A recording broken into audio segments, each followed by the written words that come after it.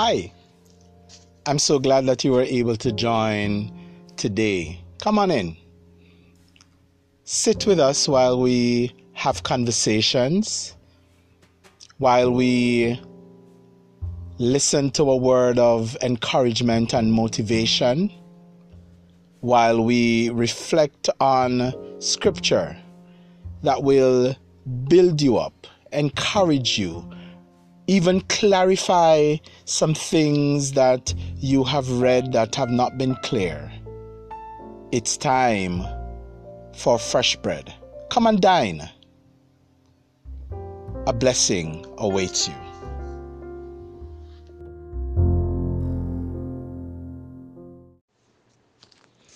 I share with you from 1 Chronicles 13, verse 9. When they came to Chidon's threshing floor, Uzzah put out his hand to hold the cart, for the ox stumbled. Then the anger of the Lord was aroused against Uzzah, and he struck him because he put out his hand to the ark, and he died there before God. And David became angry because of the Lord's outbreak against Uzzah. Therefore that place is called Perez Uzzah to this day. David was afraid of God that day, saying, "How can I bring the ark of God to me?" So David would not move the ark with him into the city of David, but took it aside into the house of Obed-Edom the Gittite. The ark of God remained in the family of Obed-Edom in his house 3 months, and the Lord blessed the house of Obed-Edom and all that he had. When we look at the action that was taken against Uzzah, at first glance, it is disturbing. One would think that if the Ark of the Covenant, which is a physical representation of the tangible presence of God, if it was sliding on the cart, one would have thought that Uzzah would have been commended for trying to keep it from falling to the ground. And that is how I read it when I first read this story as a young man. And then as I listened, I would hear some of the elders, some of those who are reflecting on the text, they would say that it was because Uzzah was unconsecrated. I never understood what it meant because in my mind there was nothing in the text itself that said that he was unconsecrated, and the way it was said, unconsecrated, made it sound as though there was some kind of sin in his life that made him unworthy to touch the ark. But I want us to understand that when we are going with God, God is not simply interacting with us based on our worthiness or unworthiness. I want us to understand that we are all unworthy. For the Bible says, all have sinned and come short of the glory of God. Not that we cannot be worthy, but we must understand that we are only worthy in as much as we stand in God, we stand before God in Jesus Christ.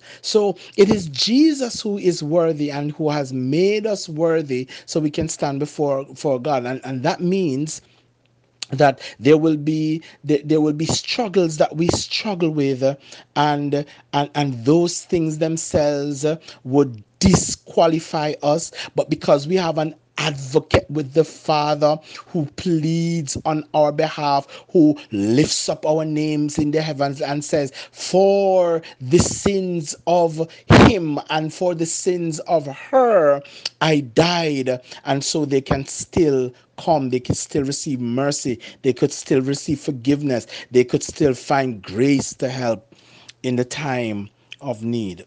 So if it was not inherent sin in the life of Uzzah, what was the issue that would have caused him to be killed for extending his hand to try to study the art? My brothers and sisters, I want us to understand that our most sincere intentions are not pleasing to God by and of themselves. Okay, our greatest enthusiasm or even our sacrifice is not pleasing to God in and of itself. Just because we come and we do what we do with a sincere heart, we adopt strategies, and we plan the best programs, and our intention is to reach as many young people as we can, or to reach as many sick people as we can, or to reach as many persons who are in need or poor as we can. All of those wonderful intentions to sing with the tightest harmony, to practice long hours and prepare and make sure that everything flows, and we're saying that we're doing it to the honor and the glory of God. All of those wonderful, sincere, and sacrificial times and nights when we spend in all those preparation in and of themselves are not pleasing to God unless our hearts are in the right place. And when I say in the right place, I'm not talking about thinking about God. I'm thinking about we're doing what we're doing to the glory and honor of his name, and we are doing it his way. What was the problem with Uzzah in this story? The problem sort of goes beyond Uzzah himself,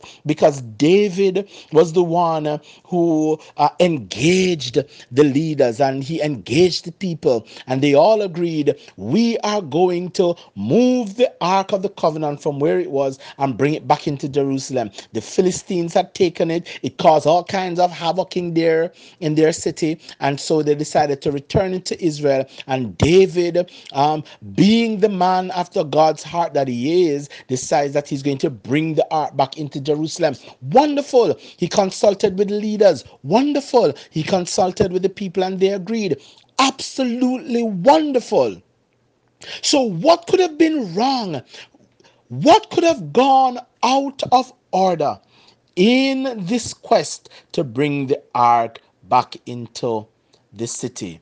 The problem is a number of missteps were taken by David, and ultimately Uzzah paid the price. I will stop in quickly to say that we who are leaders must be careful that when we are introducing new things, when we are introducing changes, when we are fashioning and changing the things that are done, that we are careful to talk with God. We are careful to seek the mind of God. We are careful to seek the heart of God so we can understand his will and his purpose.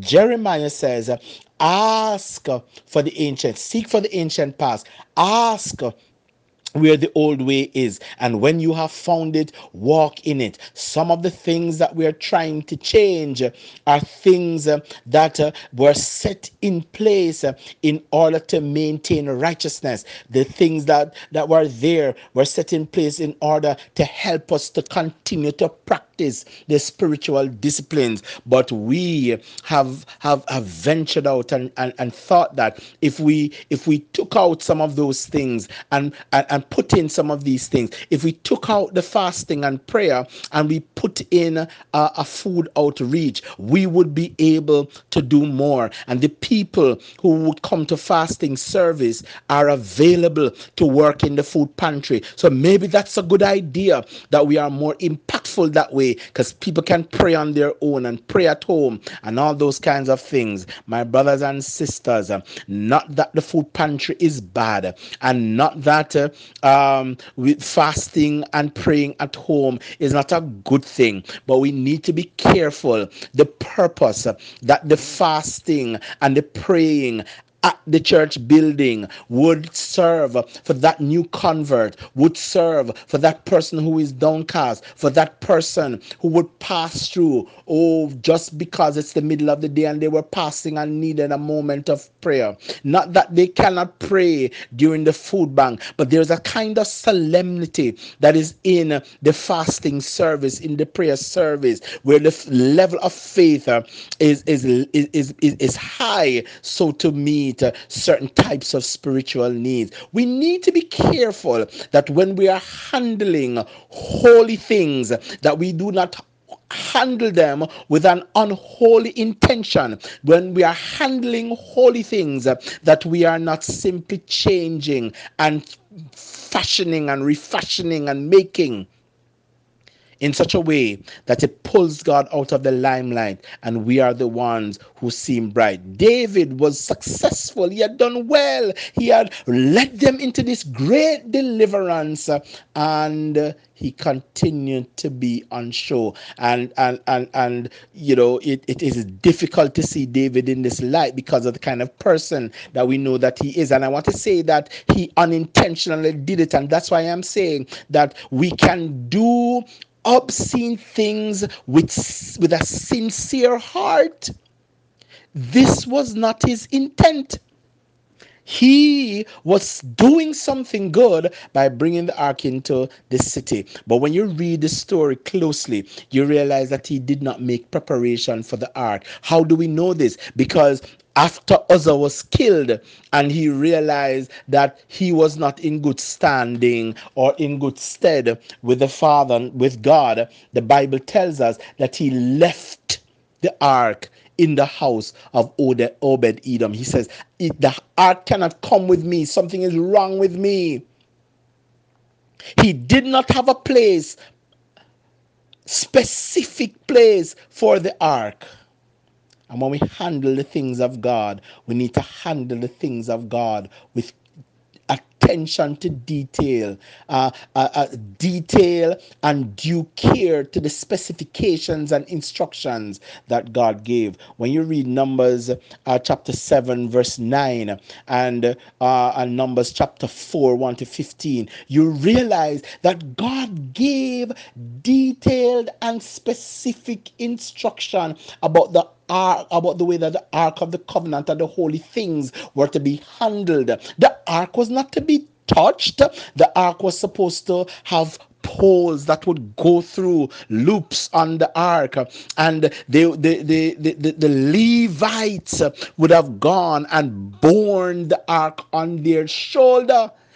The way that it was designed, it could not slide and it could not slip. So what was the ark doing on top of a cart so that it would have slid when it hit the road? My brothers and sisters, where did David get that idea, that fanciful idea that he could change the instruction, that he could change the way that God designed for the ark to be carried? Where did he get this idea that you could put the holy thing, the cart, the ark on top of a cart? It was the Philistines. The Philistines, when they realized that they had to return the Ark of the Covenant, and they realized that they couldn't touch it because everybody who tried to touch it were being killed.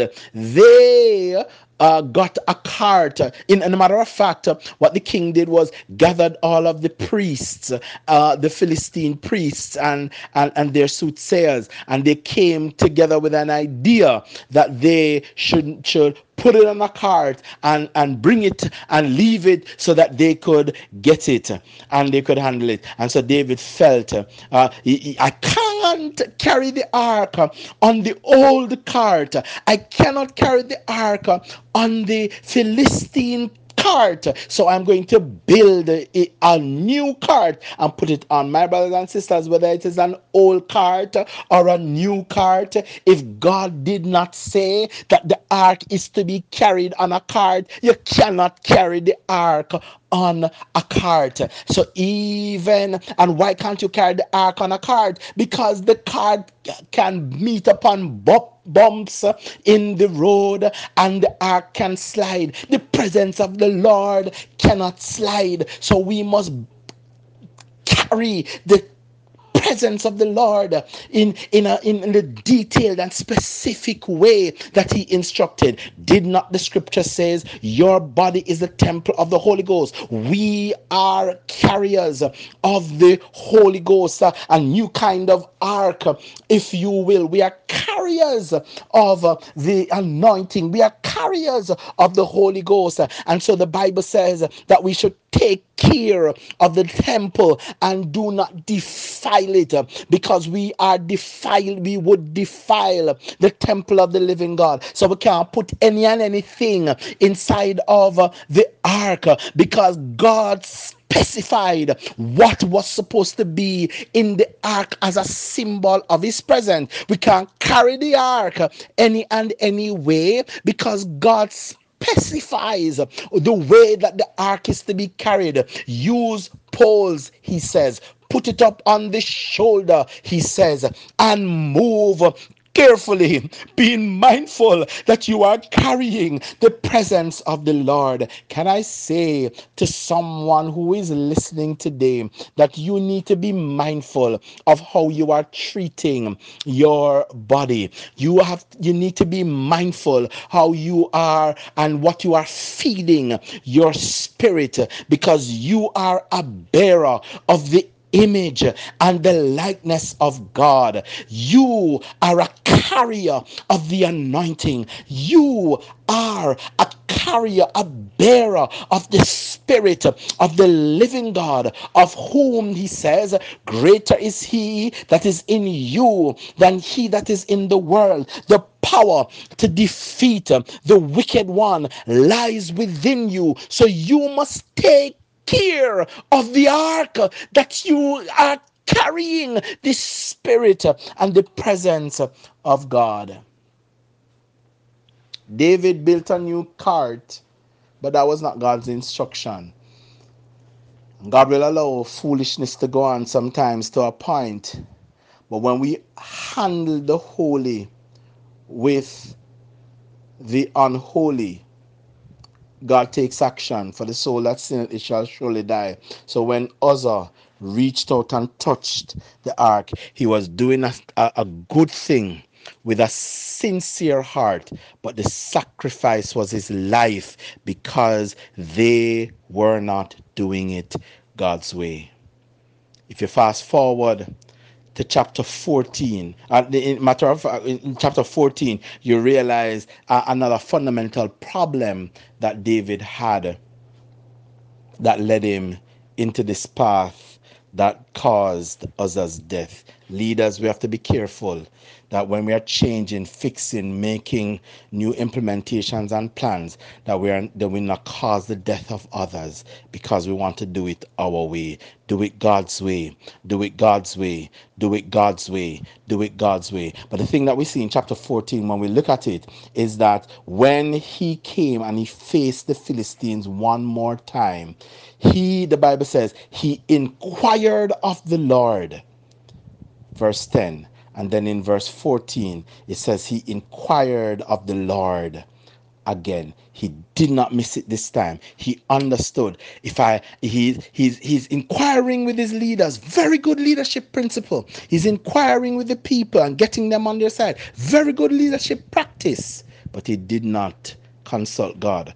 Otherwise, he would have gotten the reminder for what were the specifications for handling and transporting the ark. But this time, before he thought about handling the ark again, when he was faced with dealing with the Philistines, he consulted God and he got the victory. Fast forward to chapter 15 and you see that he is now in step. The first thing that we noticed in chapter 15 is that he prepared a place for the ark. And the next thing that we noticed is that he prepared the people, the right people, the appropriate people to bear the ark. The Bible says that he called for the children of Aaron and the Levites, the sons of Korah, and he called them and he says, bring out hundreds of them. when you are going with hundreds of Levites, the ark cannot slip. That's why we can't cancel the fasting service. We have to keep the fastings. There's even one person turning up because we don't know how God will change the tide and cause more people to come in to be ministered unto. That's why we can't shut down the prayer ministry in the church. That's why we cannot shut down the solemn assembly and the fast and open soup kitchen. Yes, do your soup kitchen. Yes, go ahead and do your food pantry. Everything is okay with that. But you cannot neglect to call for the assembly of the saints, to call on God, because the soup kitchen and the program, the very convention and the food pantry and all of those things that we are putting in place to bring people will be of no effect if it is not having the spirit and the presence and the power of God.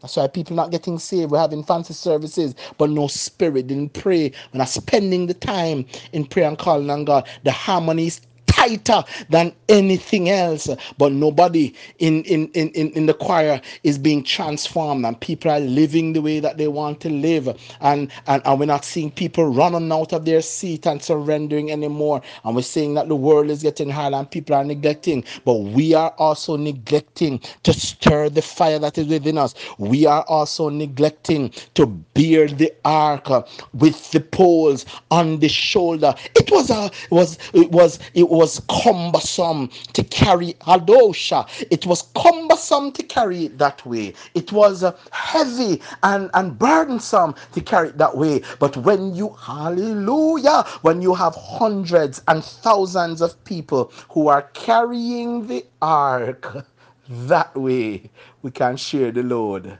And then it is not as cumbersome, and then it's not as heavy. The Bible says, as iron sharpeneth iron, so a man the countenance of his friends, not forsaking the assembly of yourselves together, but meeting together, singing psalms and hymns, and building up each other in the most holy faith. Do it God's way. Do it God's way. Do it God's way. The Bible says that to obey is better than sacrifice. To obey is better than sacrifice. God looks at your sacrifice and your sincerity after he weighs your obedience. That comes first. He looks at your sacrifice and your sincerity after. A broken and a contrite heart I will not despise. That's what he's looking at. He's looking at your sacrifice, looking at your sincerity. It means something, but it comes after the obedience. You must be obedient. You must be surrendered. You must fulfill his way before your plan. So ask for the ancient path. Look where the old way is. He says that if you obey, you will eat the good of the land. But if you refuse and rebel, you shall be cut off by the sword. Do it God's way. Be obedient. Do it God's way. Obedience over sacrifice and sincerity. God bless you. If this podcast has been a blessing to you, favorite, follow, share, so that others can participate in the blessing. Thanks for being a part of this ministry in the Word. Leave us a voice message with your feedback on how this is a blessing to you. Let us know if we can use your voice message in a testimonial about the blessings that this podcast has been, or any questions that you may have that you would want us to address podcast. We're also looking for your feedback. Once again, thanks for being a part. God bless you.